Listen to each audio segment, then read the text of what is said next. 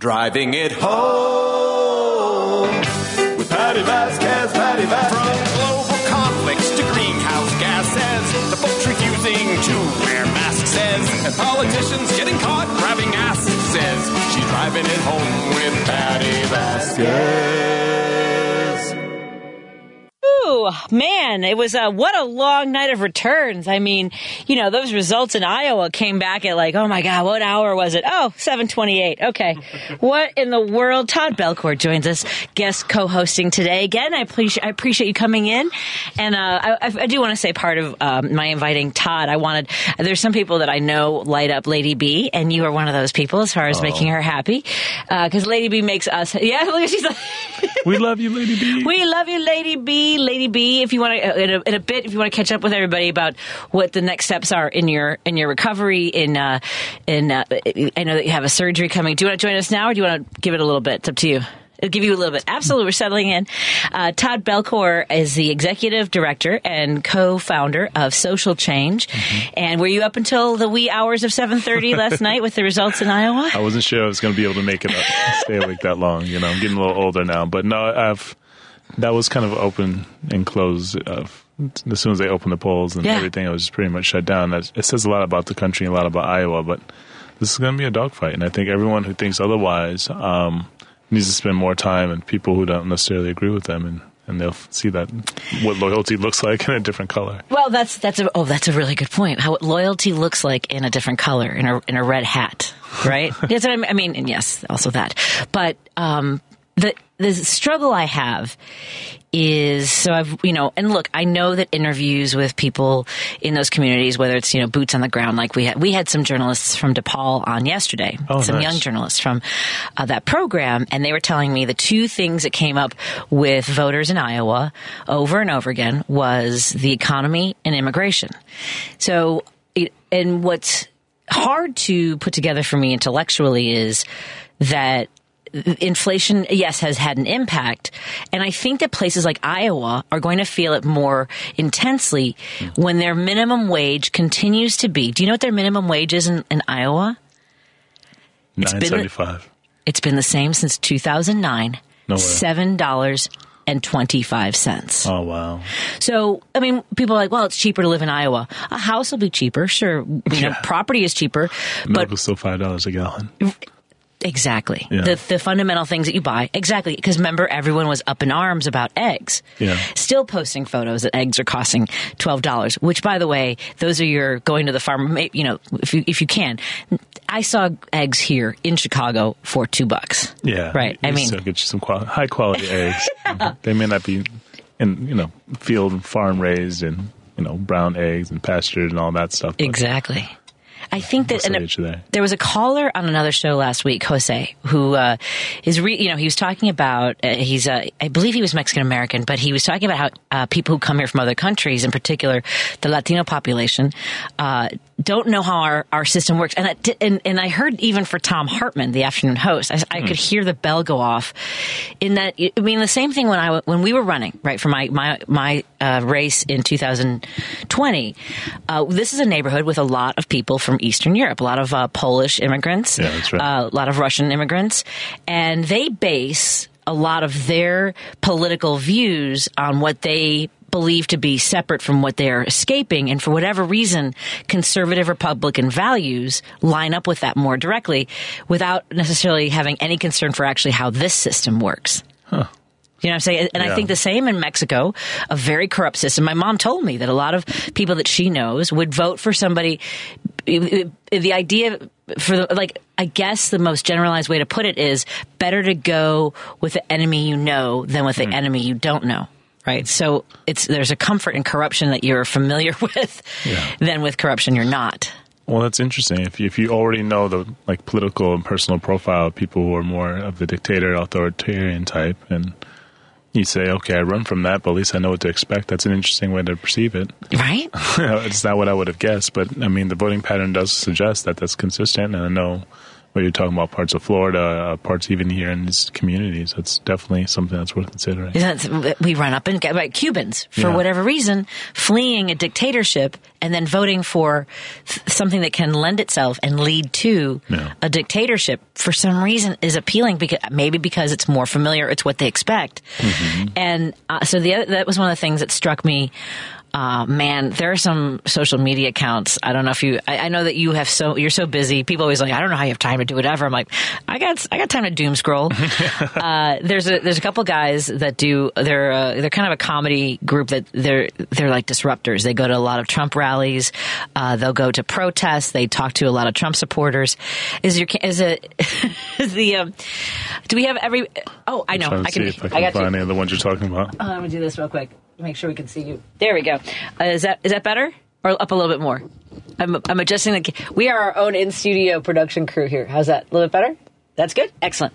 But the good liars are, they're on social media and they go and they interview folks. And then there's another group interviewing people. And it was a whole barrage. And they asked, this was the question, Todd, in Iowa, with red hat after red hat and sometimes an eagle on it. Would you rather have 4 years with Trump as a dictator or 4 more years of Biden? Answer after answer. And not like just verbatim? They repeated, I'd rather have Trump as a dictator than Biden as our president. Over and over and over again. And do they put those people on the list? But they're not unique. But I mean, these like, folks are out here disrupting the country's fabric. But yes. And the thing is, and it's so, we often talk about how we don't fall in line, we fall in love as Democrats, right? We want Obama. We fell in love. Yeah. Biden is a little bit different, but we have to find the things that are most important to us. For me, and look, it could be a Republican. If there was a Republican that supported women's autonomy, that supported labor rights, that supported equality and protecting people who've been marginalized, people who want to love who they love and look how they look, like that, then I would be a Republican. If those were the ideals and morals, whichever party does that. That's right. It's I don't care. Policy for you, not party for sure. Thank you. It's about policy and people and policy, and how policy helps people. That's what I want. Well, I mean, you also answer differently to that question whether you want 4 years of dictatorship. So, it's not for everybody. Yeah, if they said to 4 years of Biden as a dictator, I would say no. Yeah, exactly. If my choice is between, flip that, and no one's going to believe that Trump won't be a dictator. But if the choice was Biden as a dictator or Nikki Haley as a president, I would lean toward that, right? That's right. But I guess there are people who believe that Biden already is a dictator.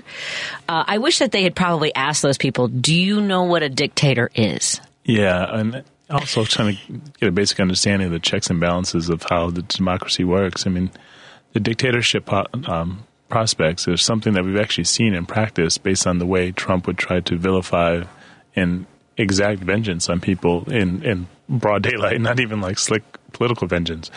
And that sort of retribution is the terror that you see in other countries. So it's not necessarily, the Congress can be a check and, you can trust the judges and all that. But when you wield enough power to have people assail your own country's capital and all that, I mean, that's a different level of concern. So I hope people eventually can be, talked into the position where they can see how this is damaging to the fabric of our country and our democracy, whether or not it's Biden is a dictator just saying, or Trump is a dictator. We don't need dictators in this country. This country is not about that. Well, but that's why the whole idea, and I saw this a couple of years ago, start to bubble up. Have you seen this where people are like, we don't live in a democracy. We live in a republic. And I think it is important to understand that we live in a republic that is supported by our democracy and that the power comes from the people. Yeah, I mean, I think the distance people have gone from like basic political education, that's the reason why that's a priority for social changes this year, because everyday people are being misinformed in such great deluge from the internet and social media that people don't even know what political offices do and what they can and can't do and what people are actually doing and how to influence one way or the other in a way that best represents your community. And I think as a result of that, people are getting more and more disengaged, more and more frustrated, and more the belief that government can't and won't do anything. And that's as dangerous as anything as well. It really is. And to your point about, misinformation being out there, social media is a big part of it. I have for a decade begged the one billionaire that I know, it's J.B. Pritzker. I begged him when I was at another station, which has a powerful signal, that reaches 38 states and Canada, at the point where I was getting phone calls late at night from Cape Canaveral from a security guard who was driving the grounds and could pick us up in Florida. And he asked me, because I was on during the day to fill in, I always had to pre-record his interviews because it was, 11 o'clock at night. Yeah. And he's like, how do we get you on during the day? And I said, not just to get me on during the day, but to continue sharing the values and the story of Democrats by a radio station. Sorry. Yeah. I didn't yell at him like that, but it was implied. The yelling was implied. I'm sure you could feel it. And, that's the thing. Like, maybe it was the misstep with the governor, was that I just talked to him like he was a guy coming to be on my show. He was coming down the hallway and he goes, well, what kind of questions are you going to ask me? And I said, I'm going to ask you why you're rich. Because I didn't know. Did you know that it was? Did you know that his family had escaped from Nazi Germany, from the Nazis, and came to the United States, and they were supposed to go. The family was supposed to be taken in by a family. I think it was in Iowa, somewhere in Middle America, and the family or the community had changed their minds. They ended up in Chicago, and his grandfather went to was it his grandfather or his dad? See, this is where I think it's got to be his dad went to the University of Chicago. No, his grandfather went to the University of Chicago, got a law degree. His dad got a law degree and decided that he wanted to look for, he and his brother were looking for properties to invest in. One of them was out at LAX, saw a hotel near the airport and thought the idea, this is a very short version of JB's story, that they should buy hotels near airports. They were cheaper and they built them up and that's how they became the Hyatts. Voila. Voila. And I didn't know that. I didn't know that they had a billionaire here. Right? Well, how did they get the initial capital to do that? That's pretty impressive. Right? So, well, that's why you probably want to get a little pre-screened list of those questions. I don't do that. I don't do that. That is so funny when people call and ask me, like, what are you going to ask me? I'm like, I have no idea. Yeah. I guess we'll find out. I mean, I write a few things down. Joan had a great conversation with her panel of journalists that she talks to every month. And she talked about how, like I did this with Michael Madigan. When I spoke to Speaker Madigan, I was up all night. Because I knew that I needed to thread the needle of at least getting some answers that were substantial. Yeah. And also knowing that I needed to get as much time out of him as possible so people could actually hear his voice. Yeah. I mean, so, but the part of interviewing somebody like that is you base and as Joan explained earlier, you have your questions, but it all comes from listening. And the one from Speaker Madigan that caught me was I asked him what he hoped his legacy would be. And he said, being the father to his children, which is great. That's your family's legacy. But you have been the most powerful and longest serving speaker in the history of the United States. Yeah. What is your legacy to the people of Illinois? Right. So that's, but anyway, going back to, again, though, hearing Speaker Madigan's voice to me was important. Hearing these stories, having these conversations is important. There is a point where we're doing it inside our bubble, and that's why we try to have these conversations with social change to call to action, because we are in somewhat a place where we have put in a lot of protections for people. We have, to the best of our ability, elected those that reflect our values as closely as possible. It's Iowa. They're not hearing any of these conversations, and yet we have conservative station after conservative station in Chicago itself. Yeah, with not much less the rest of the state of Illinois. Yeah, not only that, even with stations that are maybe historically maybe more middle of the road, there's more and more conservative commentators on those stations as well. Yeah, particularly in the minority stations, kind of like not getting into names of them, but it's becoming more of a kind of in vogue thing. Right, and I think it's great to have counterpoints and other opinions and perspectives and all that, but I think it's really important that make sure the facts matter. So no matter what the perspective is, that's at least based on the same set of facts, so people can get the true understanding what the actual society is dealing with, what actual communities are dealing with, what actually problems are composed of, versus just all spin all day. Ugh. Let's take a break here, and we'll continue our conversation. We're in studio with Todd Belcourt. He's the executive director and co-founder of Social Change. By the way, also he has his degree in law, so he has been a practicing attorney and has taught law. So, I mean, that's just more experience than I have an understanding of the law than I do. Just When I have questions, I ask Todd. Believe me, I have asked Todd. Let's take a quick break here and continue our conversation and take your calls and text 773-763-9278. That's the number to call or text us. And we want to thank our sponsors. Speaking of, sharing points of view and these stories and talking about the facts that matter, I want to thank our sponsors, Minocqua Brewing Company. We checked in with Kirk last week, giving us an update. Hopefully his tasting room in Madison, road trip, Madison, his tap room. Yep, he's going to be opening hopefully early February. So save the date on that. He also, his PAC is challenging Trump's ability to be on the primary ballot in Wisconsin. So we'll follow those journeys. Go to MinocquaBrewingCompany.com. Follow him on Facebook. You'll always get a good laugh out of some of the horrible reviews he gets from people who never actually tasted the beer. They just hate him. So check out his Facebook page as well as Instagram. Thank you to Warren Price from European U.S. Collision Center, a division of Technocraft over at 4080 North Broadway. Make sure that you visit his website and have all the information you need in the event that you are in a fender bender. Always make sure that you are safe before you get the information from the other driver.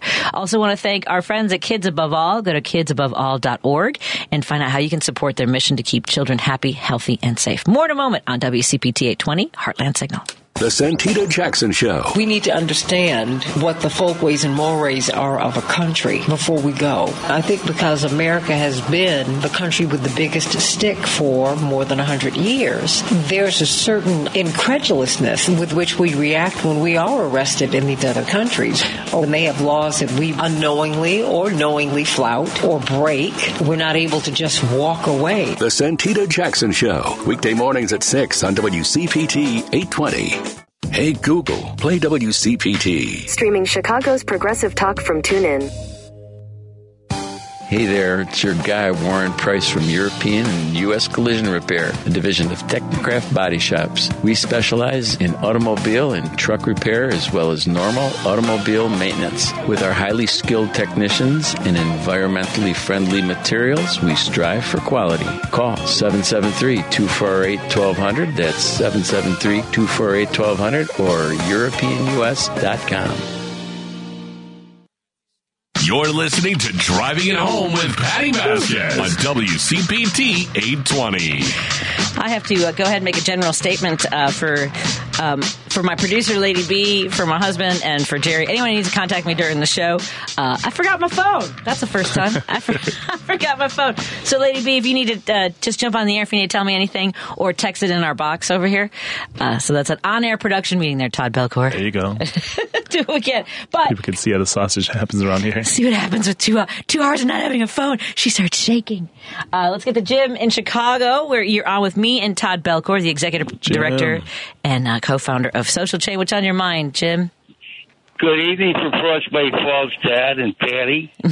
I was going to say, I was so delighted to see Ramaswamy finally drop out of the race, because in my mind, I think he's the prototype of the modern Republican, going to be running for years to come, because he has an interpretation of the Constitution, he alone. After 250 years, we've had three parties. We've had the Whigs, the Know-Nothings, and the Republicans, and the Democrats have been around forever. But he has the only one who can interpret the Constitution. And the Republicans are insisting they're the only party who can interpret the Constitution, this archaic document from 250 years ago. And as long as they go along with that nonsense, we're going to be at odds with them. You've got Hillsdale College, you've got Republican radio, you've got Fox News. They claim they're the only ones who can interpret the Constitution of the United States. And I'm afraid that we've had hundreds of years of people giving the old college try of interpreting the Constitution. And it'll continue for the next couple of years unless Trump gets elected. Anyway, what do you got to say? Yeah, I think, and we've talked about this before, and even when I started, what makes me a Democrat is that they most closely reflect my values of what I want to see in my community, in my society, and that, again, labor rights, women's autonomy, protecting those who've been marginalized, and look, and so those are some of the values. That's just my short list: the environment, all those things. What makes me a progressive is I'm willing willing to take new information and base my opinion, constantly evolving. There's nothing that I feel that I'm the expert or that I'm the only one that can do anything, or that I have the absolute knowledge into people's hearts, into how they should live. None of those things. I don't, except for tolerance and love. Yeah. Patti, what in God's name does anybody say this is a republic or this is whatever they want to call it? Right. This is the United States of America. It is what we interpret to be. To me, I'm sure the immigrants could probably give you a better chapter and verse on the Constitution than any of these nuts on the radio could do, because they actually have to study it verbatim and recite some of it to get citizenship. But in my mind, the vote is sacrosanct, and when you lose an election, you concede, and that's the way our country works. And that's the way it should always work. I mean, if it doesn't work that way, then we're not in America, not in the United States of America anymore. Anyway, thanks, Todd. Thanks, Patti. Go ahead, Todd. You can respond. No, Jim is hitting it on the head. I think we've gotten so far away from even just reading the plain language of anything, whether it be statutes, whether it be the Constitution, and people are relying on interpretations of interpretations. It's like ends up being a game of telephone that's so far removed from what it actually says on the living paper. So I think it's important that Jim brings up the whole point that people have enshrined a made-up version of the Constitution in terms of how it's interpreted and how it's to be reflected upon. That really makes it impossible to have real serious conversations about how it's interpreted and how we should move forward as a country to make sure everyone is protected under the same magnificent document. So I do think, as whether you're a lawyer or not, I mean, everyone can read it. Everyone can understand it. Right. So I think for TV shows to make it seem like people don't have the ability or the expertise to just understand very, very clear sentences that are in there. I mean, there are some things where there's wiggle room, but that's where the courts are and all that stuff. So you're right, Jim, to point that out. And it's unfortunate that we've gotten so far from actually reading things that we just rely on people and hope they're telling us the truth and then espouse it as if it's the truth, even if it's not. Well, it's remarkable to me. And I'm sure at some point in my life, it was my view as a teenager, maybe into my 20s, that we are a Christian country. Right. First of all, I grew up in this neighborhood, Todd. Much more than Christians. I never knew anyone who was Muslim. I have relatives who were Jewish, but I didn't really know much about that. In my house, my father did not have pleasant things to say about people of other religions, of other color, of other backgrounds. And so, again, this goes to but I didn't grow up thinking what I believe must be the full reality and truth. Yeah. And do you know how hard it is to convince people that our Constitution does not at any point ever refer to God? Do you know how hard that is to convince people of? Yeah. I shouldn't have to convince you. Here you go. Find it for me. Right. Find it for me. Well, I think people blend, whether it be the Pledge of Allegiance or, Bill of Rights or whatever it may be. And I think that's why we have to kind of get back to the roots of political education. That's why I mentioned that's a priority for us this year, and teaching youth and some of our community members who want to be more involved, just the basic levers and the facts regarding to our government, who to talk to regarding to what, and how to organize effectively your community members to make sure that the majority rules and the stuff that matters most in the communities. Before we go to the break, and we have more phone calls coming in, 773-763-9278. I'm going to go to the break because I want to make sure our next caller and anyone who calls in has some time, so I'm not rushing them. But the other thing, I was texting Joan during her show because her guests were talking. There was a journalism panel, and they were talking about how we're tired of even what we're talking about is that we struggle to want to have a conversation with people and say, first of all, dictatorship, bad. God, not in the Constitution, right? And then they're talking about how they keep sending reporters into red states or where, red-centric states, and asking people why do you, what is it about Trump? What do you, constantly trying to understand the Republican voter, and you're not sending them into Michigan where things have changed significantly, and talking to Democrats and saying, what made you decide to vote this way, or what do you think about the changes that have happened, that kind of stuff. And so she was saying, they were laughing because they were saying that, what diner is it going to be today? MSNBC sent someone to a bowling alley And I was like, oh my God. I mean, it was just, it's almost condescending. Yeah. But what made me crazy, we'll talk about this when we come back, because I'm going to tease this. A woman said, and first of all, she cussed on the air, and I loved her shirt. She said, distracted by doggies. And I thought it was going to be like this whole right-wing conversation. And she goes, oh, I'm a liberal. And she like used a cuss word, and I'm as far left as you can get. And then the reporter asked her, so you're going to vote for Biden? She goes, no, I think I'm going to vote for Nikki Haley. And no follow-up question. She said, so, I mean, because she said that Biden's too old, that we need more women, and she didn't like his position in Israel. So let's talk about that when we come back. That here's a liberal in New Hampshire who says she is voting for Nikki Haley because Biden is too old, Biden's position in Israel, and we need young people and more women. So I want to talk about that when we come back, because I had a lot of follow-up questions to that. More in a moment on WCPT 820 Heartland Signal. Give us a call if you want, 773-763-9278. You can text to the same number. WCPT 820, Chicago's progressive talk, where facts matter. Hi, folks. I'm Kirk Bankstead from the Minocqua Brewing Company, and I sell Choice Hard Seltzer, an all-natural grapefruit and lime-flavored booze that you can enjoy for only 100 calories a can. A percentage of the proceeds of each can sold goes to reproductive rights groups in the Chicagoland area. Enjoy a light, refreshing hard seltzer and support reproductive freedom at the same time. Now available at Provisions Uptown Chicago and R&J Wine and Spirits in Glenview, as well as Eastside Cafe, Coffee and Wine Bar in East Dundee, where Kate is serving up smiles. And drink responsibly. Patti Vasquez is taking your calls now at 773-763-9278. Driving it home with Patti Vasquez now on WCPT 820. I am so thrilled to have in studio with us Todd Belcourt. Well, not only one of my very good friends who has been there to help me through some rough times in my life, he's also helped so many people. He is the executive director and the co-founder of Social Change. I've made him a promise, and today I was like furiously trying to do some more writing, because my goal is to have something in the International Change Fest Film Festival coming up. When do submissions open? They're open now. When do they close? That's a better question. They close at the end of July, so definitely get cracking. I know you've got all the content. I think we can get this out there. I can get this done. All right, it's a lot of pressure. Okay, July, but they're open now. Okay. Yes, very good. Yeah, we've already got about 50 submissions. I'm trying to save democracy here, Todd. That's right. Well, you better juggle both of those balls at once. Maybe 2024. Maybe.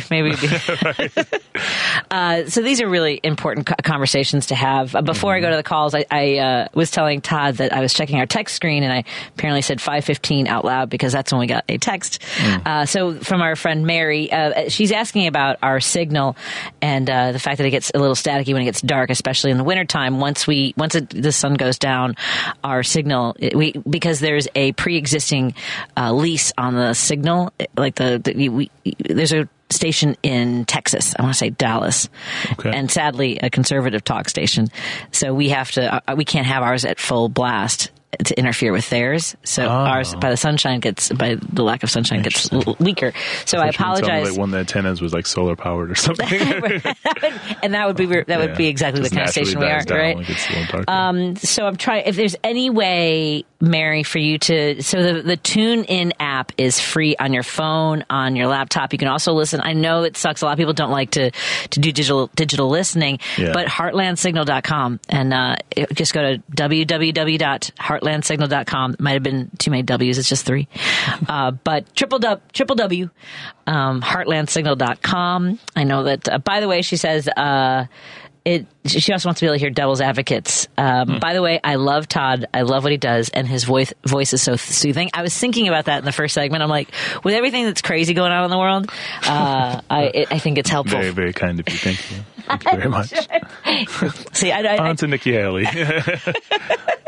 Lean into it. Yeah. Just lean into it. Because there was another story on the AP, and I think during Jones' show, about how international leaders are concerned about our elections. And some leaders are saying, look, we just have to assume that we can't count on the United States. And for a lot of Republicans, that probably sounds like, good, don't bother us. Only and conversely, we can't rely on them. Yeah. We assume with a tremendous amount of hubris that we'll never need anybody else in the world. That's right. I mean, anytime you weaken your status abroad and how you're seen as not only as a partner but an ally, I mean, who's going to rush to help when that time comes? And there's no reason to wait to strengthen those relationships to ensure that they're already in place when that time eventually will come. So it's kind of ridiculous that not having the foresight to recognize that even as we are, as powerful as country we are, we need allies, we need support all over the world. And that's when you talk about things like Nikki Haley's position in the Middle East versus, President Biden's and all that. Those distinctions really matter because they not only determined, how we're seen across the world, but, who lives and who dies and, how we decide to apportion resources and missiles and all sorts of things. So people really have to pay close attention to that. I think you have to also pay close attention to your own biases as an individual. I mean, do you lean a particular way just because of the way someone appears, how they look, or their gender? As I learned a long time ago that not all skin folk are kinfolk. So just because they share a hue with you or maybe share a gender does not mean they care about the same things you care about or care about you or your family. So it's really important to go beyond just what you see and maybe the letter next to people's names and look a little deeper to look at the policies that they're supporting and what they'll actually do if they're able to attain the power and what they've done historically with the power they've had to get a better idea before you really get led astray. I agree with that. Before I get to our call, because when we worked in Springfield, I had some of my favorites on the other side of the aisle. Representative Steve Anderson. Mm-hmm. I like Batnick, Representative Batnick, mm-hmm. our numbers wonk. General Harris. Yeah. These are folks that, and especially Harris and Anderson, who stepped up when the time came to make sure we didn't go over that financial cliff with the impasse, the budget impasse. So I agree, and it's there. On the other hand, guys like Sandak. Anyway, I'm not gonna get into it. Dave from Hoffman Estates, thank you for being patient. Dave. As I wanted to make sure we have a little bit of room to not rush you out of the segment. How's it going, Dave? What's on your mind? Well, hey, Patty, hey, Todd. Hey. Yeah, but Lady B and I were, before I get into what I had, we're talking about, like, when you guys were saying on the pay scale in Iowa, about $7.50 an hour. And I mentioned to Lady B, and perhaps maybe you and Todd can recall, you remember when George W. Bush was in, and you had the same thing, you had people that, didn't have a pot to, pee in and a window to throw it out of. But they all thought that if they were Republican, they were going to be rich. They were going to be under that big tent when they weren't good enough to go in the parking lot. And and remember, that's when Bush had that one time with his favorites. He said, my favorite people, the haves and the have-mores. Well, this guy's taking it worse. But I was mentioning that, too, that with that election there, or that caucus, rather, I should say, where the righties and that were all throwing about, making it seem like there's some mandate when there was not that many in a sense, with percentage-wise. But so I did a look at the demographics. Well, the white alone percent in Iowa, it's like somewhere between 89.8 to 84.4%. And then black or African-American alone percent was, depending which one you read, it said like 4.4% to 3.66. Asian alone was 2.8 to either 2.47. Mm-hmm. And then, I'm the American Indian or Alaska Native alone was like 0.6%. And then they had for Hispanic, like you guys had one time said, or they sometimes consider white. They said, I saw white. They said a Hispanic. They had 3.57%. And then the two other ones, it says, we're at 2.62. So, I mean, and like you had said earlier, too, that, like with the Eastern Europeans or whatever, and that they kind of, whatever, vote, they seem to be drawn to conservative values. Yep. Yes. And, they just thought you might find that interesting with the percentage, main majority white. I mean, and like if they did like with the Eastern Europeans, like you say, well, who else were they going to vote for? And they believe that junk that he talks and that. And before I get off, do you remember back when COVID was? It was Iowa where those bosses were taking bets. Yeah, the meatpacking plants. They were taking bets as to how many people would get sick and how many would die. Yep. Wow. Yeah, at that Tyson pork plant that time. And, so I just thought... Well, that's, by the way, where a lot of people most likely earn $7.25 to put their lives on the line. Yeah. Thanks, Dave. Yeah, thank you, Dave. Stay warm. You too. Good night. Speaking of, horrible management in that case, that meatpacking company, have you seen this video? A lot of companies are trying to figure out how to get more people back into the office. And I think that we all agree that hybrid for people who can have those types of jobs, it's permanent. I think that it just productivity has not decreased. I think that some people are happier not being in traffic on their commute, and like for everybody who says that parents need to be more present. Do you know how much easier it is to be available for your kids when you're not spending an hour and a half commuting back and forth? Yeah, there's a balance. But there's a company called, do you ever go to WebMD? It's like a, have you seen the video? No. Oh my God. It is the worst. Basically, so it's like their CEO or some executive saying, we did a great job during the, but we're better together. We need you back in the office, right? It's an online platform. Not only that, but like he's not even in the office. He's in front of a green screen of an empty office, and by the end of it, and it's like basically shaming the employees, and then saying we're not asking, we're informing you. This is not a negotiation. Like it's the worst tone deaf video I've ever seen, and so now I've been trying to find there's alternatives to WebMD, and I'm going to go into those. Like Google. I mean, WebMD, it has some supporting documentation, but nothing you can't find anywhere else. So exactly, I was like, what?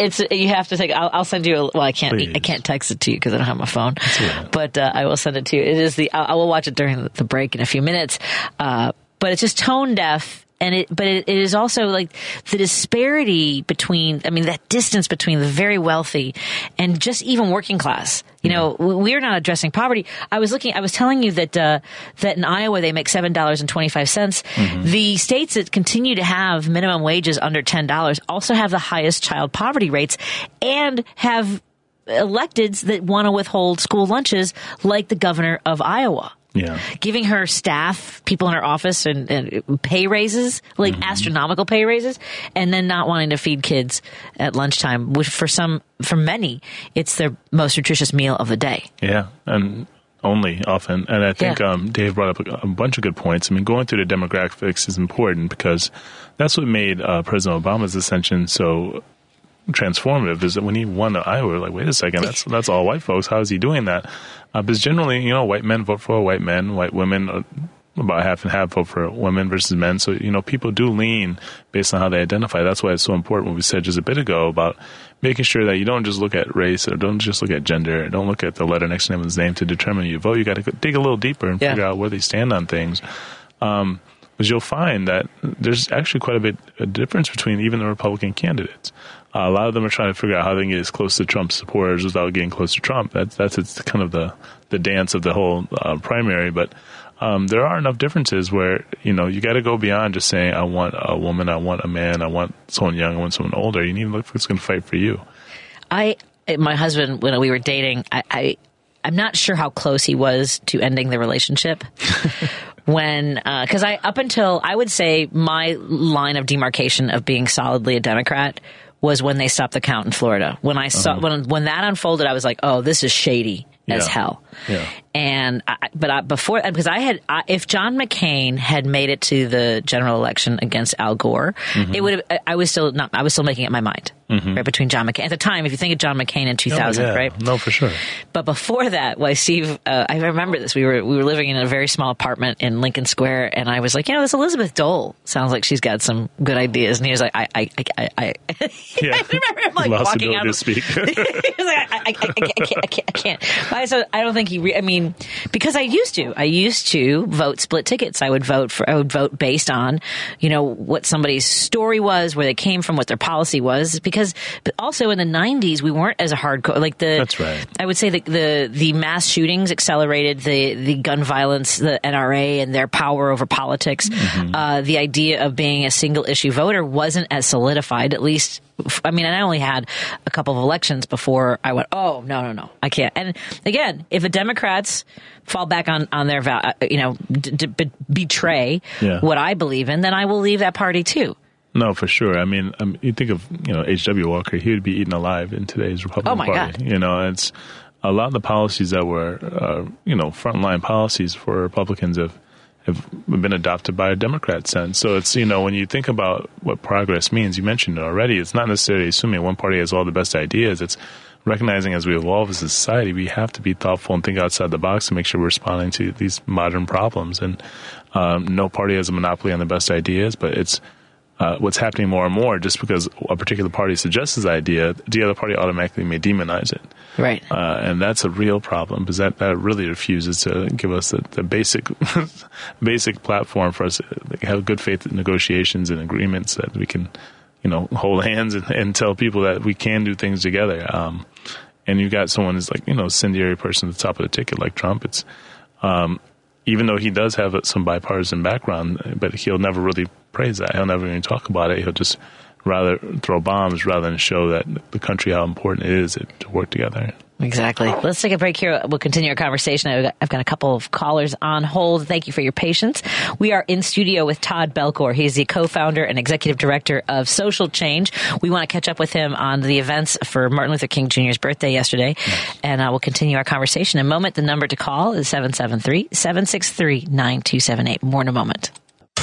This is WCPT 820, where facts matter. You're listening to Driving It Home with Patti Vasquez. There's so much that goes on behind closed doors. On WCPT 820. That's why we keep our door open. I don't know what that means, but we keep the conversations flowing here. We're in studio with Todd Belcour. He is the executive director of Social Change and co-founder. I'm your host, Patti Vasquez, and thrilled to open up our phone lines again. We've got Judy and Niles. I like any text. I like any line that says Judy agrees with you. I don't know if it's me or Todd, but go ahead, Judy. What's on your mind? Yeah, well, oh my gosh. Can I have the rest of the hour and 12 hours? Because I have so many. I'll pick one.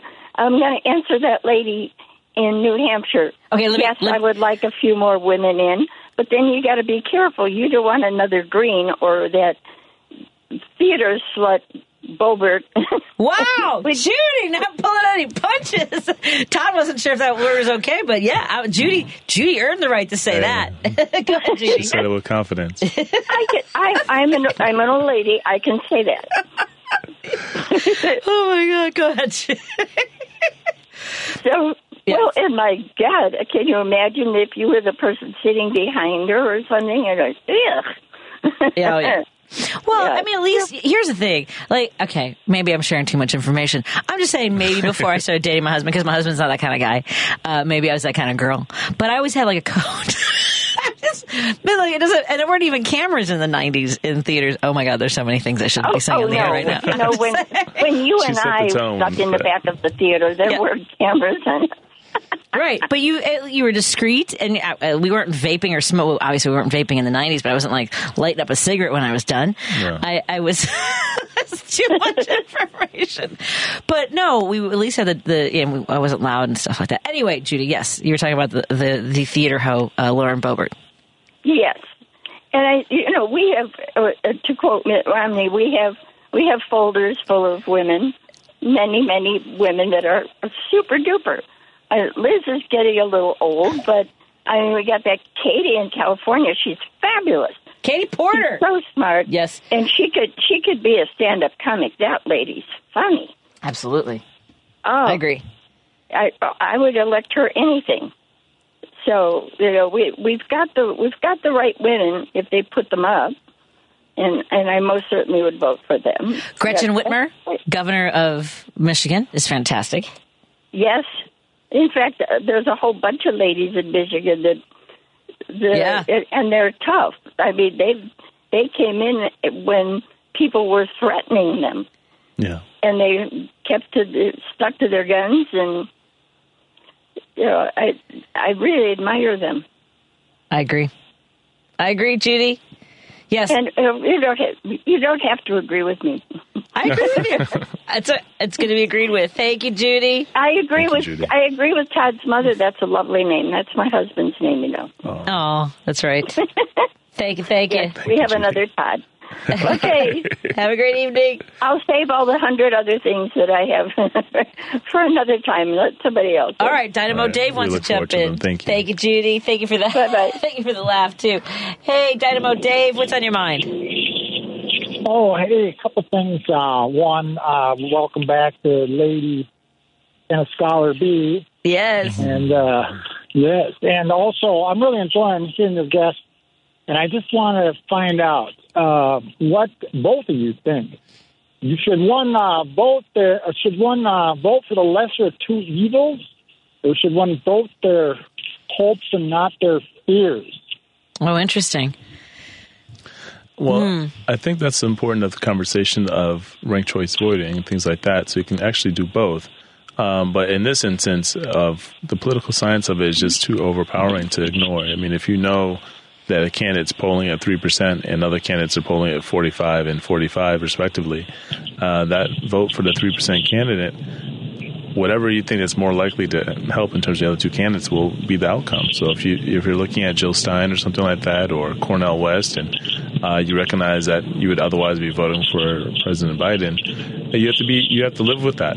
You have to be aware of that and be conscious of that. I know people who supported, whether it be Bernie or Mitt Romney or whatever, when the write-in candidates, Governor Huntsman or whatever it may be, recognize the importance of not just your vote, but the influence you have on other people's votes, and figure out what's worth the risk.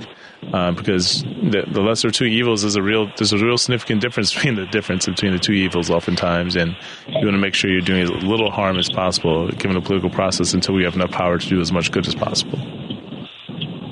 So, do you guys have some ranked choice voting in the Chicagoland area? I know we got it in Minneapolis proper. Evanston, Illinois is the only municipality in the state of Illinois that currently has ranked choice voting, and they have not implemented it. I believe it's 2025 will be the next election that they use that. Okay. Yeah, no, that should be, I agree with your guest. That should be mandatory across the land, ranked choice voting. I think it's excellent. They have that out in Europe, right? They have it in Ireland and Australia, and I do think that, and this is to the point about third-party candidates, and it's really, the Green Party, the No Name, any other libertarians.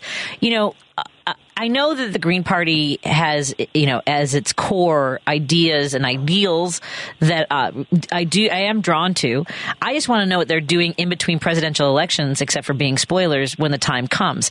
They should be championing ranked choice voting to even ever have a foothold in our political system.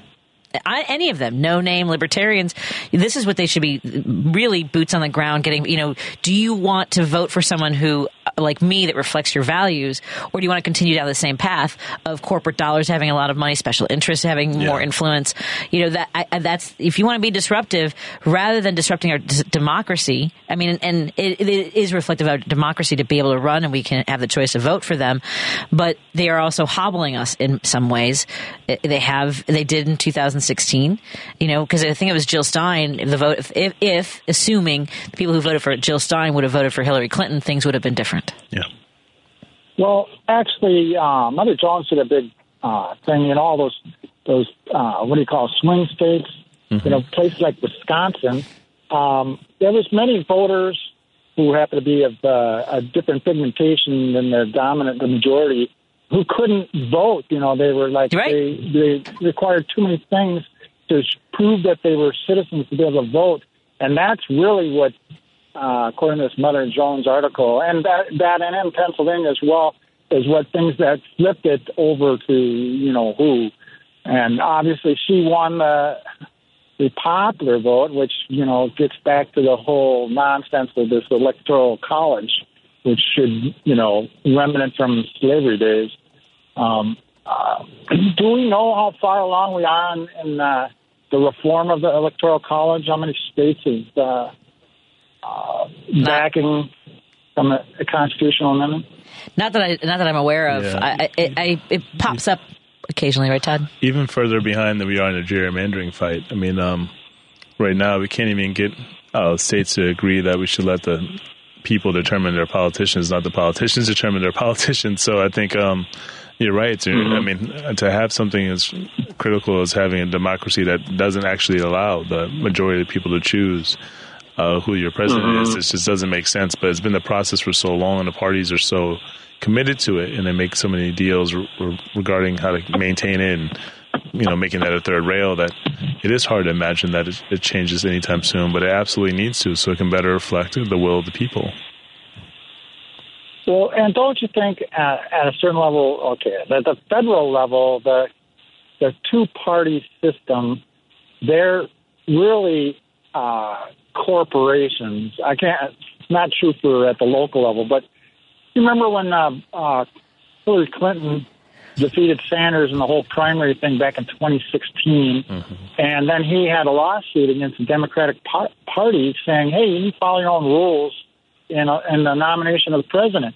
And their defense in court was, hey, we play by our own rules. We're a corporation. We can decide whatever we want to do.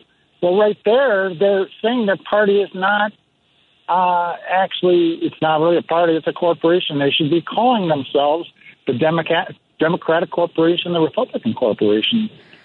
Yeah. You're spot on. Dynamo. I can't argue with you, Dynamo Dave. Dynamo for a reason, for sure. You're welcome. I wouldn't want to argue with either of you. You're too smart for me. Stop. Yeah. I just Google fast, that's all. Thanks, Dave. Thank you, Dave. Thank you. Great to hear Take from care. you.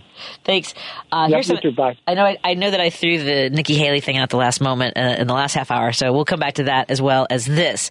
In that 2016 election, and I feel somewhat responsible for this because at my previous radio station, as I mentioned, we were carried in 38 states and Canada. And Canada is not the issue here. But I remember people calling and just saying they couldn't vote for Hillary. They couldn't do it. They just were not going to bother going out to vote at all. And I go, okay, I get it. Go vote. If you absolutely have to, don't vote for president. Just vote for your local electeds. At least protect that part of your community and what's going on in your state. Do you know how many people didn't vote for president across the country? How many people went to vote but left that part empty in 2016? 1.7 million people. Wow. It's a lot. And it's 1 in 50. Changer. It's a game changer. Sure. And in Michigan, where she lost by about 18,000 or whatever, it was 20,000 people. About 20,000 people. Yeah. It's not my fault, Todd. I told them to go vote. They were going to go vote. Appreciate you confessing on the air. And those Canadians too, they're rolling it. Let's take a break. We're going to check in with Lady B when we come back too. We're in studio with Todd Belcour, Executive Director and Co-Founder of Social Change. More after this on the Heartland Signal, WCPT 820 AM. You're listening to WCPT 820 because facts matter. Driving it home with Patti Vasquez, Patti Vasquez. From global conflicts to greenhouse gases, the folks refusing to wear masks says, and politicians getting caught grabbing ass says, she's driving it home with Patti Vasquez. Thank you so much for joining us as we drive it home. I am your host, Patti Vasquez, and hello to our friends listening in Minneapolis, St. Paul, KTNF 950 AM. Coming up at 6:30, we're going to check in with one of your hosts on the weekends. We're going to talk to JP about his show, This Queer Book, Saved My Life. And in studio, we have Todd Belcour. He is the Executive Director and Co-Founder of Social Change. I know that yesterday on Martin Luther King Jr. Day, you had events here in Chicago. And tell us a little bit about, I know you were in Georgia, and also we're organizing events right here at home. Yeah, I mean, Martin Luther King's an extremely busy time of the year for all of our service organizations, folks who are committed to fighting for freedom. And we're, of course, a part of a large cadre of organizations that do that. And we had events that are taking place in 4 states, but let's focus on Illinois being where we are. We had a free legal clinic where people want to clear their record. I mean, as we talk about Dr. King fighting for freedom, we want to make sure people can be closer to being free by removing the vestiges of the chains of their old record from their wrists, their arms, their trajectory as a person in their family. And then we also had, in partnership with Gifts from Liam and other partners at Healthy Hood and things like that, we had free diapers for community members who need some for their little ones, and also free, fresh, healthy food. Recognizing that, in this time when it's this cold, you don't want people to come out day after day for multiple events and over a course of multiple days. You want to have one-stop shops, and you also want to have events that are responsive to the needs of the people. And if you know that people are hungry, we're not going to be irresponsible and not doing everything we can to respond to that. We know people need legal assistance. We're going to do everything we can to respond to that. So that's just how we approach all of our direct service to make sure it's maximizing the impact that we can have in a person's life and hopefully help them at that fork in the road, make the right decision or be in a position to make the right decision so they can forever change not only their lives, but their children's lives and generations to come. What do you see as things that we can do or the path forward? Because we continue to be addressing the aftermath of disenfranchisement, disinvestment in communities. Let's use Chicago as an example because it's what I know the most. It's where I've grown up, and I even as I was telling the story yesterday, even in grade school, I was very aware that I lived a very different life from the kids who were bused here from the west and south sides of the city, and I got in an argument with a police officer, because about 10 years ago at North Avenue Beach, somebody had said, meet us at the beach, we're going to have a party, and then fights broke out. Yeah. And he's like, yeah, it happens summer after summer. And I go, and so you don't want us to fund programs in neighborhoods. Imagine if we had started funding after-school programs or summer programs, working with the Park District, working with 501c3s, working with, maybe getting jobs. If we had done that 10 years ago, isn't it possible we could have had an impact and somewhat circumvented this happening over and over again? Absolutely. And that's just for the kids. And when you talk about, food, we talk about housing and employment, and we continue to not want to make those investments. And it's clear. I mean, that's one thing that Mayor Johnson's been clear about, all the different contributing factors that lead to crime, that lead to poverty, that these are things that we can solve. Yeah. While there may not be one silver bullet that immediately erases all violence and the desire for people to use guns for power and position and territory, whatever, certainly we can make sure that we're feeding people. Certainly we can make sure people are more likely to get employed and in a position when they've turned their lives around to take care of themselves and their families. And not enough people are taking the steps, whether it be Park District or otherwise, to connect people to those basic services. And I think more and more, there is an effort to change that. I mean, we're working with some folks at the YMCA to do some things, working with an organization that provides jobs and workforce development to make sure that people get also this legal assistance they need and beyond. But that should be the entire focus of a lot of this efforts, and rather than just, talking trash in the back end and hoping to respond to crime after the fact. Exactly. The more effort and energy put into preventing crime and preventing people from being in a position where that's even considered a real viable option, the better we'll all be. I mean, there is no anti-crime strategy in Lake Forest, right? I mean, there's such a super saturation of opportunity and things to do that's something that when people make that decisions for a completely different set of reasons than when people on the south and west sides make those decisions. So what can we do to make sure that people have as many options as possible? And right now, there's not enough being done about that. But at least I will say Mayor Johnson has openly spoken about the need to do something different, and he's been working towards it.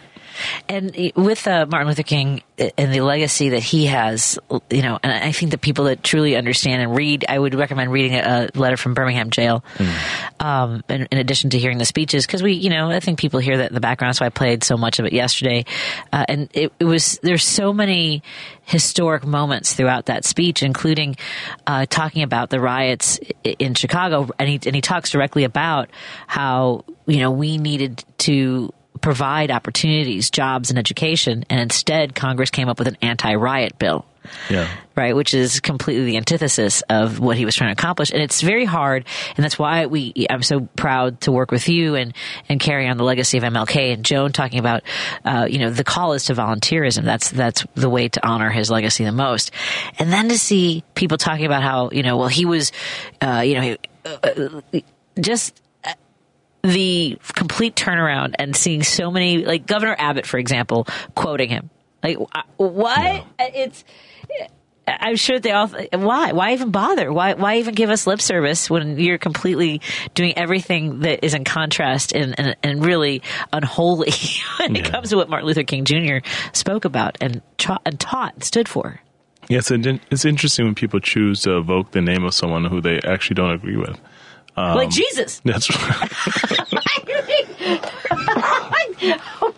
It's Jesus. It disagrees with me. I mean, I think that's what makes politics so easy to kind of disengage from and just look at it as it's just a farce, because when you know people are quoting Jesus or quoting Dr. King when they don't actually stand for any of the principles or any beliefs that are expressly articulated and very clearly representative of what they believed in, it's enough to make you kind of get sick. And but at the same time, you see other people saying, "Oh, well, this person's aligned with Dr. King," so it does work on some folks. Yeah, it does. And so you understand now the risk reward of kind of assigning yourself, a quote from Jesus, whoever. That's just. It seems to be worth the risk for a lot of politicians because that's common. They have no shame, and it's disrespectful, of course, and blasphemous in many ways for folks who are believers. But politics isn't about any of that stuff. It's about victory at all costs, and that's certainly something people will sacrifice whether or not they have the moral character to be consistent with what they say. Yeah, I agree. We were talking a little bit about Nikki Haley. I mentioned in the last hour that there was a voter who was interviewed. The MSNBC reporters are, on the ground in New Hampshire. Their primary will be next, or their caucus. And do they do a primary or a caucus in New Hampshire? Primary. So that'll be next week. And so they were trying to understand and see. They were asking people who are you going to vote for, which is I loved some of the New Hampshire folks. Like basically, I'm not going to answer you. Right. And then one woman was bowling, turned around, and she's like, "What?" and cussed at the reporter and told the reporter that she's a liberal. Oh, you want to talk politics? And so the reporter was like, "Are you voting next week in the Republican primary?" She goes, "Yeah, I'm going to vote for Nikki Haley," even though she says she's a liberal, and no follow up questions. No. So as a liberal, and you made a good point because she didn't say she was my husband did. She didn't say she was a Democrat. She said she was a liberal. So. My question then would have to be, and the reporter did not follow up, which is, so what makes you a liberal? Yeah. What are the, I know what I believe makes me a liberal, which is, at the top of my lists are fighting for labor rights, fighting for women's autonomy, fighting for protecting our environment and working towards a cleaner air, clean water, which, that should be the foundation of everything. If we can't at least protect the air that we breathe and the water that we drink, that seems, you're not free if you are exposed to harmful chemicals and the people in your community are getting sick. Those are things I believe. I believe in voter access. I'm sorry. Did you see, have you seen the Iowa caucus? I've known for years, in the back of my mind, but because now it's so intense. Have you been in the Iowa caucus or watched the footage of it? I've seen footage. I haven't been personally.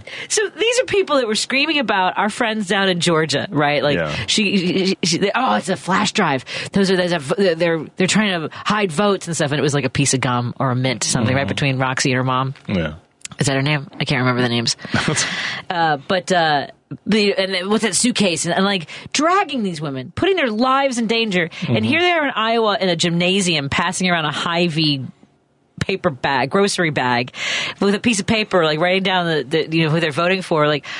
I'm sorry, what? This is voting integrity, no IDs. Just apparently, if you're white, they assume that you're there for the right reasons. That's right. You just roll with it.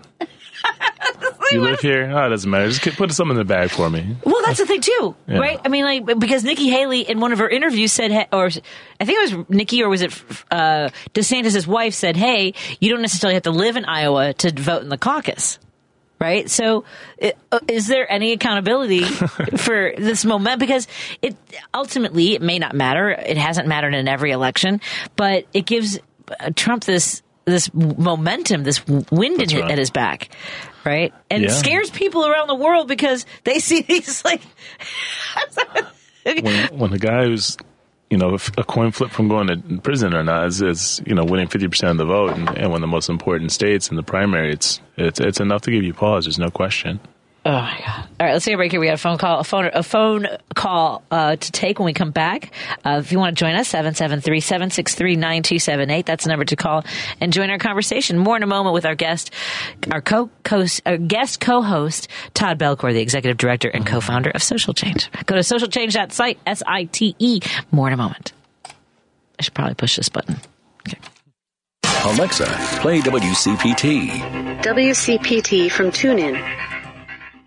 Hi, folks. I'm Kirk Bankstead from the Minocqua Brewing Company, and I sell progressive beer like Biden beer, which is inoffensive and not bitter, and Extinct Elephant, a moderate red ale. Because those moderate Republicans seem to be going the way of the dodo. A percentage of the proceeds of each can sold goes to keep Wisconsin blue and drive the MAGA cult out of our state. Enjoy a great craft beer and help your dysfunctional neighbor to the north get its democracy back. To keep track of the good trouble we're making in Wisconsin and where to buy our beer, follow us on Facebook, Instagram, and our website, MinocquaBrewingCompany.com. And drink responsibly. You're listening to Driving It Home with Patti Vasquez on WCPT 820. We are driving it home, meaning in whatever way you want to interpret that. We're driving home with you. Maybe you're in the car, or we are driving home our point. And that is that facts matter, the truth matter, the actual words of the Constitution matter. And it'll be interesting to see how things turn out with the Supreme Court, too. Yeah. Steve from Chicago is calling. Hey, Steve, what's on your mind? Hey, Patty. Two things. First, to chime in on that person in New Hampshire. Maybe she's really liberal. Maybe she's a Republican who wants to give Nikki Haley a sheen of respectability. Right. And maybe in her community she really is the liberal because she that's a good point. Is okay with having black people in the movie theater and letting women wear pants. There you go. That's fair. So it's all a continuum. Again, it's that whole thing of be careful of labels, be more interested in. So how do you feel about this issue? Yes, I agree. Or no, black or white, up or down. Yeah.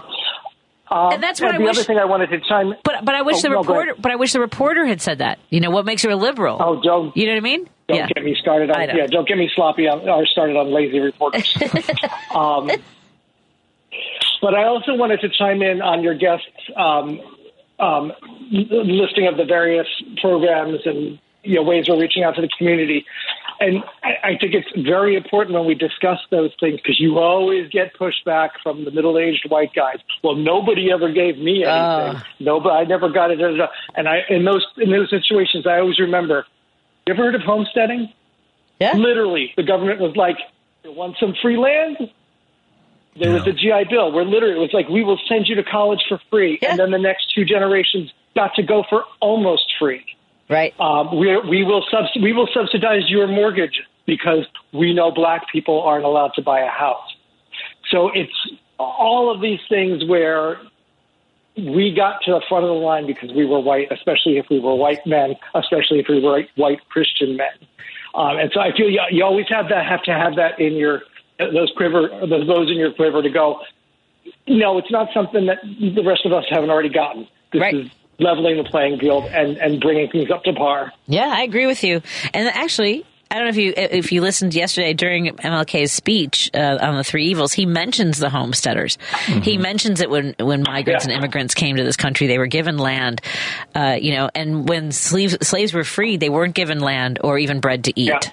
Yeah.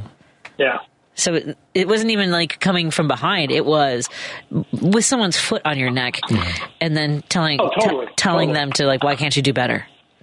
Yeah. My analogy is always imagine a track team, and three of the runners are allowed to take off and do as well as they can, and the other two you literally stand and trip them every time they start to run. Yep. And then at the end of the meet, go, well, why didn't you do as good as them? I'm not tripping you now. It's just you held me back for half an hour. Yeah. That's a really good point. Thank you, Steve. Happy New Year. I don't know if we've spoken since the New Year began. Do I still have this week to say Happy New Year? I think so. All right. Yeah. I think you have until February 1st. Okay, because I'm still getting it wrong on documents when I put the year, the dates. Yeah, still getting it wrong. So until I get it right, it's still a Happy New Year. Thanks, Steve. Have a good night. All right. Have a good night. Take care. So let's see. Can we check in with Lady B? All right, let me put this up. Anyway, I saw our operations manager in there bundling up to leave the station. So I was like, I didn't want to interrupt you guys in the conversation because it's going to be a bit before we see you again, my friend. Hi, Lady B. Hi, how you doing? I'm doing good. I'm happy and can't wait. At the same time, I'm nervous. Sure. You know, it's a lot of work to. So, do you want to? So, you're having the reconstructive surgery. Yes. You've had a mastectomy, unilateral mastectomy, having had one breast removed to head off the spread of cancer, which was caught at a very early stage, right? Yes, it was caught on it was stage 3. Mm-hmm. Well, at first they caught it at a stage 2, and then it progressed, and it would move to stage 3. Okay. And it's a long journey because they had to remove my left side, and but no chemo. Okay. I didn't have to do the chemo. I didn't have to do the radiation, but I do have to take a medication every day for the next 5 years. And then, but I had a few setbacks. I had a lot of infections. You know, I was doing well. Then somehow I caught an infection. I guess didn't want to sit still. But it's just, it's me. I'm so used to doing being on top of everything, right? Yeah, I'm not used to where I'm asking my kids, help me, or them cooking for me, which they love cooking for me. They don't mind, but it's just... You don't like being taken care of, do you? Yeah, I'm so used to taking care of everyone. That's right. I've lost brothers through cancer, and I'm so used to taking care of them. My mom's going through the dementia. I'm so used to my oldest daughter. She's autistic, nonverbal, taking care of her, and it's just watching. It was kind of... It's a lot. It's a lot. Yeah. But I'm blessed to have my kids supporting, being there for me, stepping up, and the role switching, and here, you guys, everybody here, when there's times, not all the time, but there's times I've gotten a little depressed because I'm so used to doing a lot, and it got to me. But then I get a text from you or Antonio, Matt, or somebody who's like, "Hey," and then I'm there again. Yeah, you're with us. I mean, it is such a, and I don't always know. I don't always know what to say. I'm one of those people, I'm like, this is so hard and it's so personal, but I know so many people want to make sure that you're okay. They want to know what's going on too, because you're part of the family. Yes. And I also don't want to push you either. So we will definitely check in with you. And you can always call when you're recovering. So this is going to be for both breasts. They're going to be doing surgery. Yes, because they're going to do the reconstruction on the left and the reduction on the right. Right. So, and because of the past, with the infection, they are keeping me. They're making sure, no infections, no setbacks. I'll be able to go home, and rest. But they want to make sure and keep an eye on me. Yeah, because otherwise you will do too much. We know you don't like to sit still. You're such a powerful person, and it means so much to so many people. It's you sitting down and letting people take care of you is just, you start to look at yourself like a burden rather than realize that people feel blessed to have the chance to do for you what you've done for them. Yes.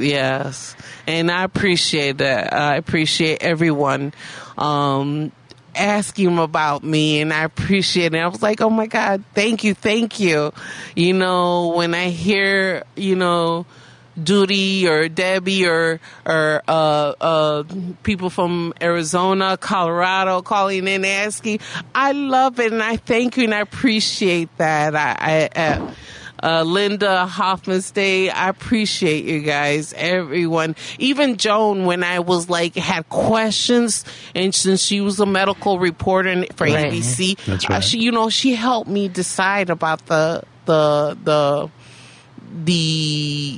having the muscle from the back moved to the front. Right. You know, because I kept getting a lot of flu, and that's where the infections started, you know.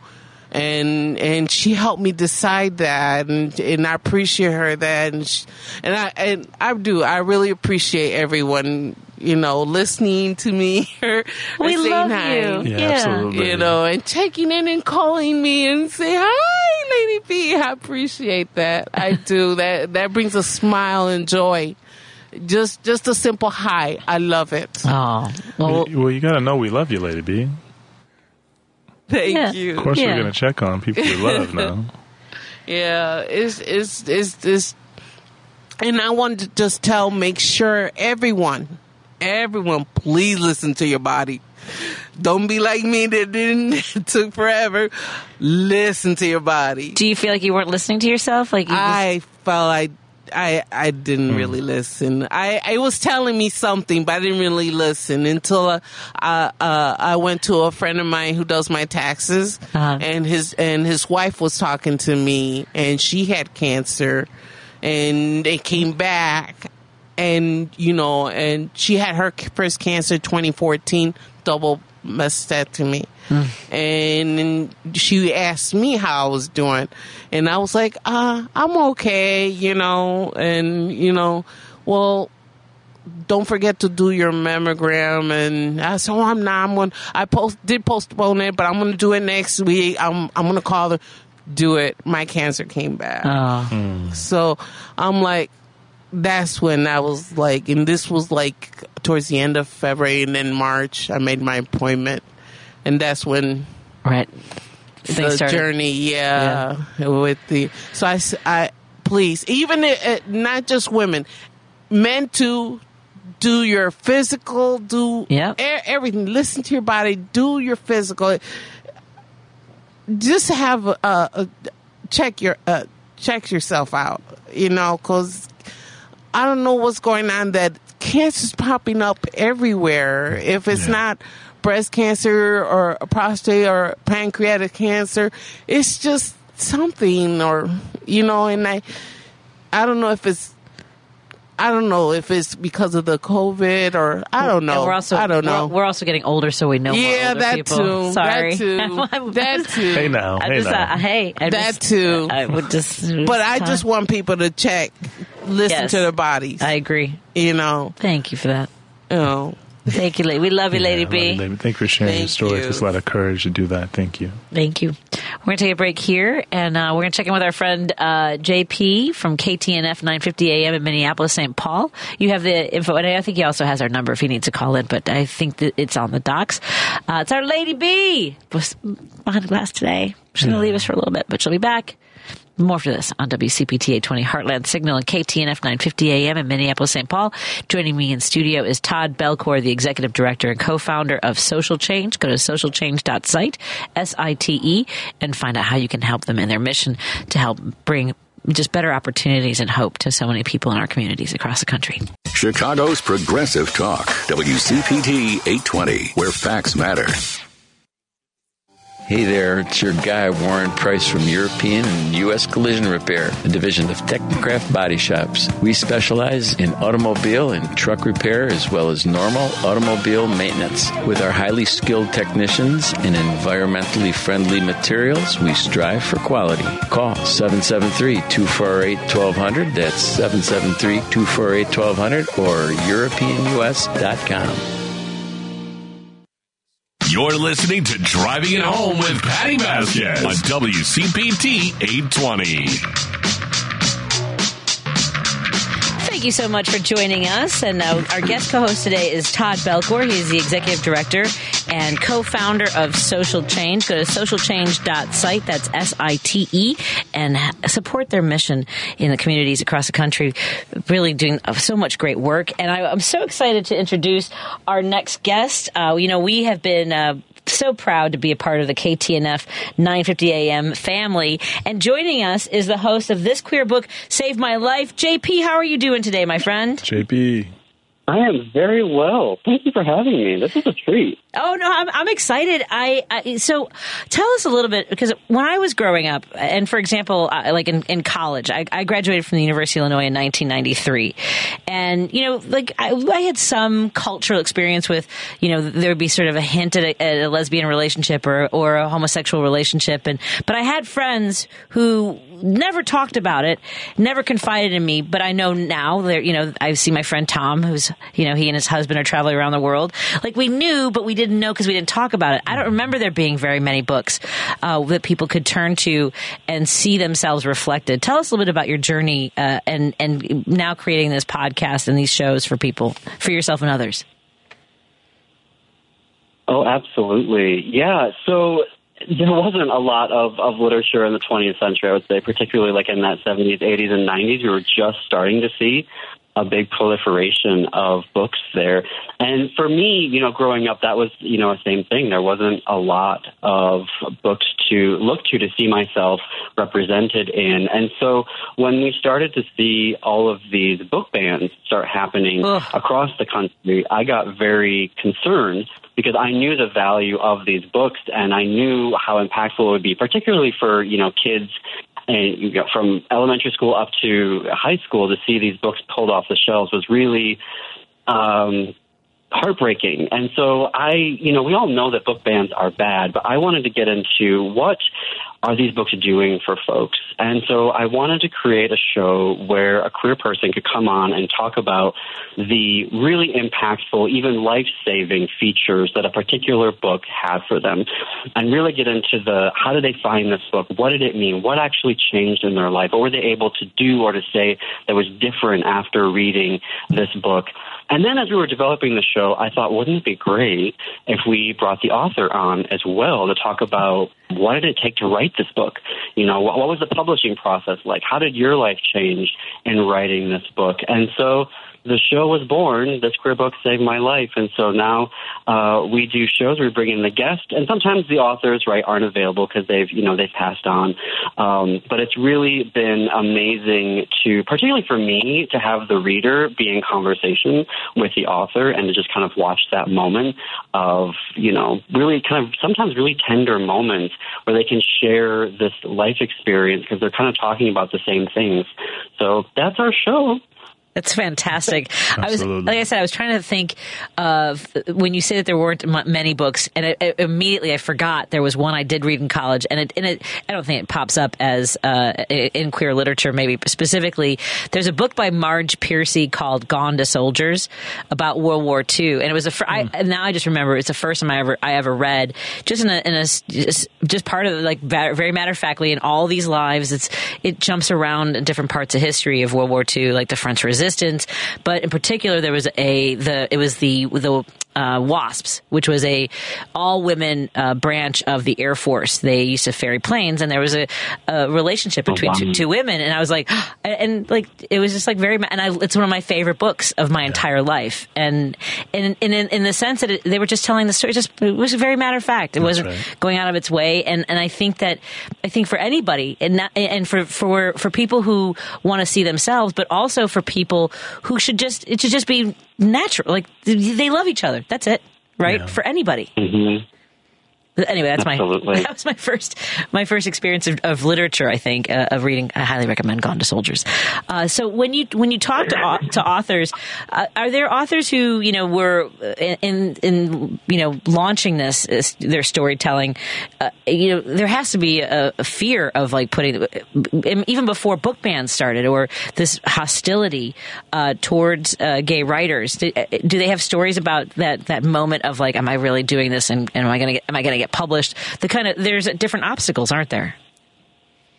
Yeah, I think it's obviously the publishing industry is very wide and varied. So the stories no one's told the same story twice.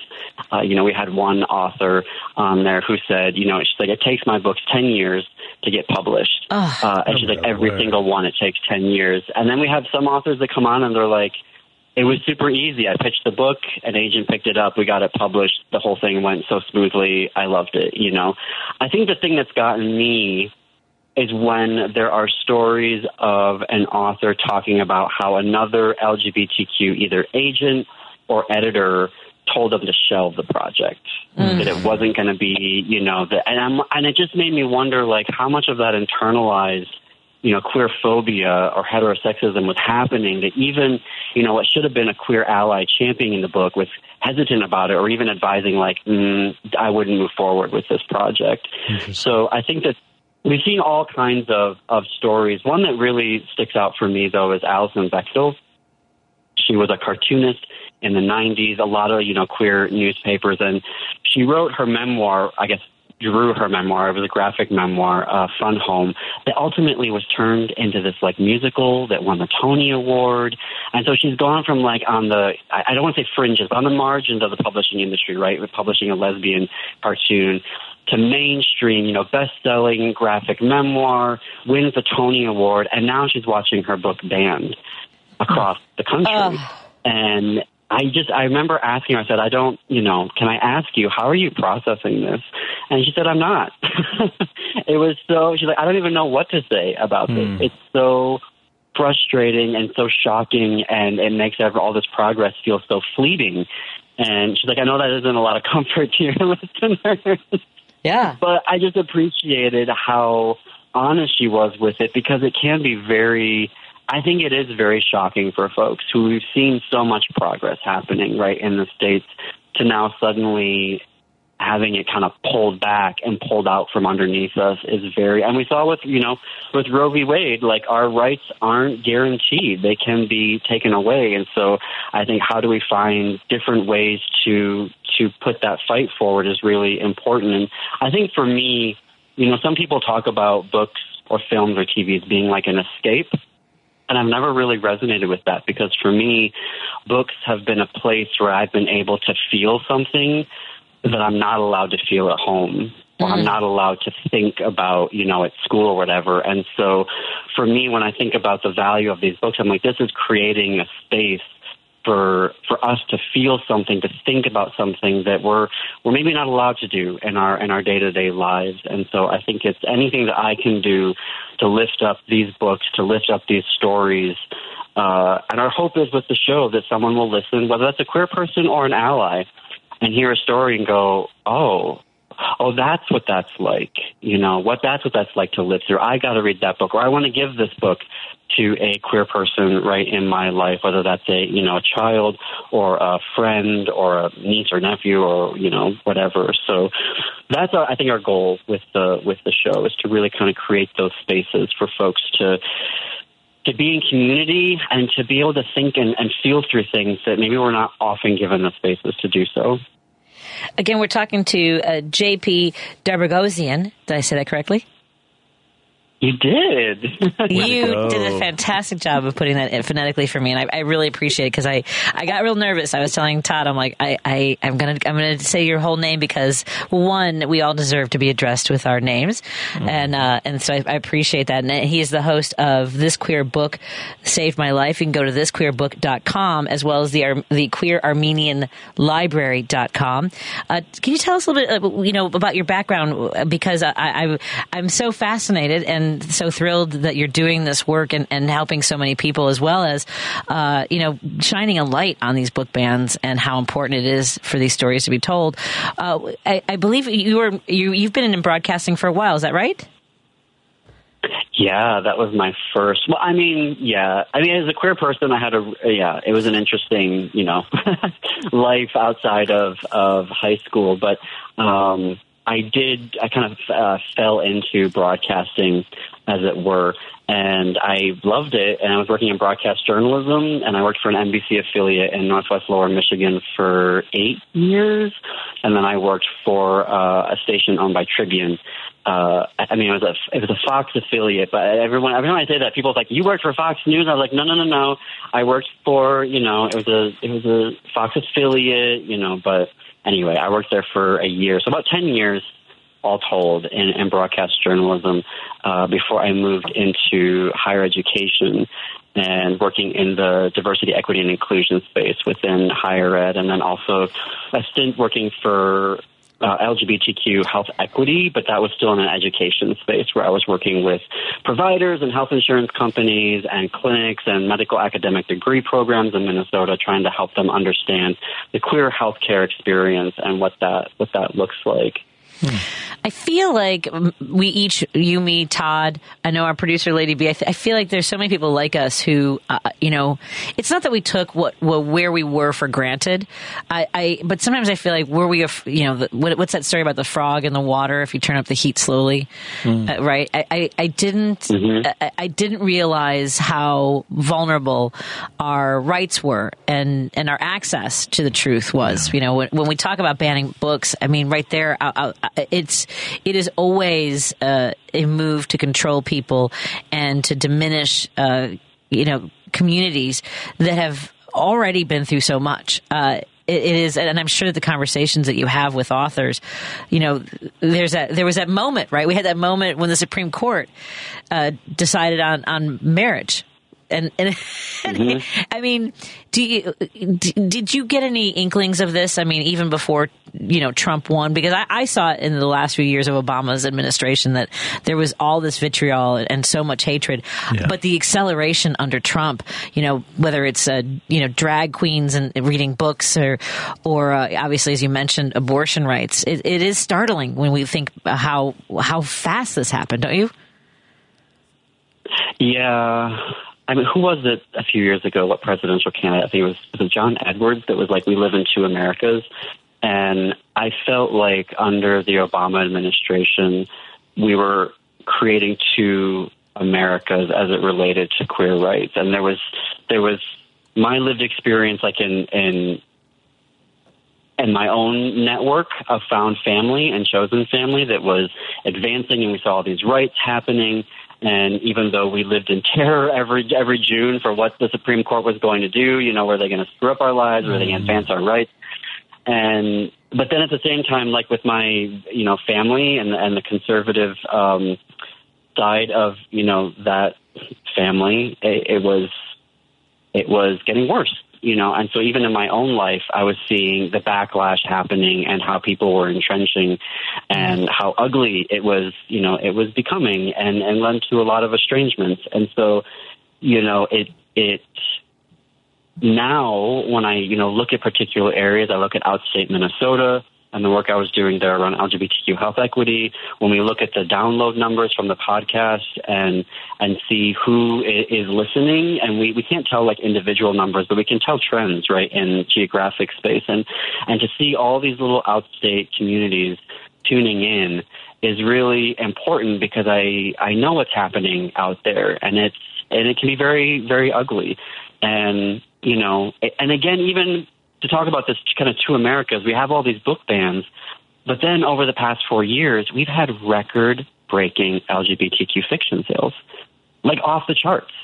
Yeah. And so it's like, how do we hold these two things in our heads? You know what I mean? And like with Alison Bechdel, your work is winning a Tony Award and you're being banned across the country. Like we see all of these massive sales happening, and then at the same time, we're watching books being banned, and it's kind of hard to wrap your head around. And I think, it gets difficult when you see one political party who puts stripping queer rights and trans rights away as their number one legislative priority.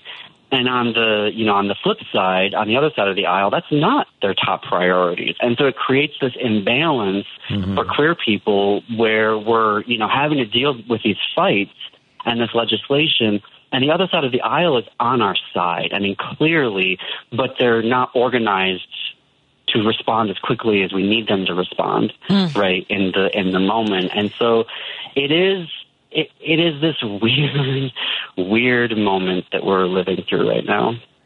Yeah, and I wonder if part of that is Democrats just going, well, they're just doing this for show, and this is their topic of the moment. But the topic of the moment we've seen over and over again, dominated elections, right? I mean, immigration has come up over and over and over again. Now they just have found a way to really divide Democrats, and it's a conversation for another time as far as like what's happening with migrants, being sent went to Chicago, New York, and dividing people of color and Democrats. And I wonder if there's almost like a cavalier attitude of people going, well, the bathroom, it's not a big enough topic for me to take on. I've got other issues. And you're right. It's a human rights issue, and it should be where we're standing and holding the line and organized. Go ahead, Todd. I know. I think there's a real element to what you're saying about being taken for granted as well. I mean, this is about people's existence. This is about people's identity, about who people are fundamentally. And if a party or a person or a representative can't recognize the extreme urgency associated with that, then that's a real problem. I know we Social Change, along with a bunch of other organizations, went down to Fort Lauderdale to engage in a march called We the People, to make sure that as there's a cavalcade of homophobic and racist and anti-education policies coming through in Florida, not even thinking about party, but just the fact that these are actually inhumane policies and these are as vile as they come.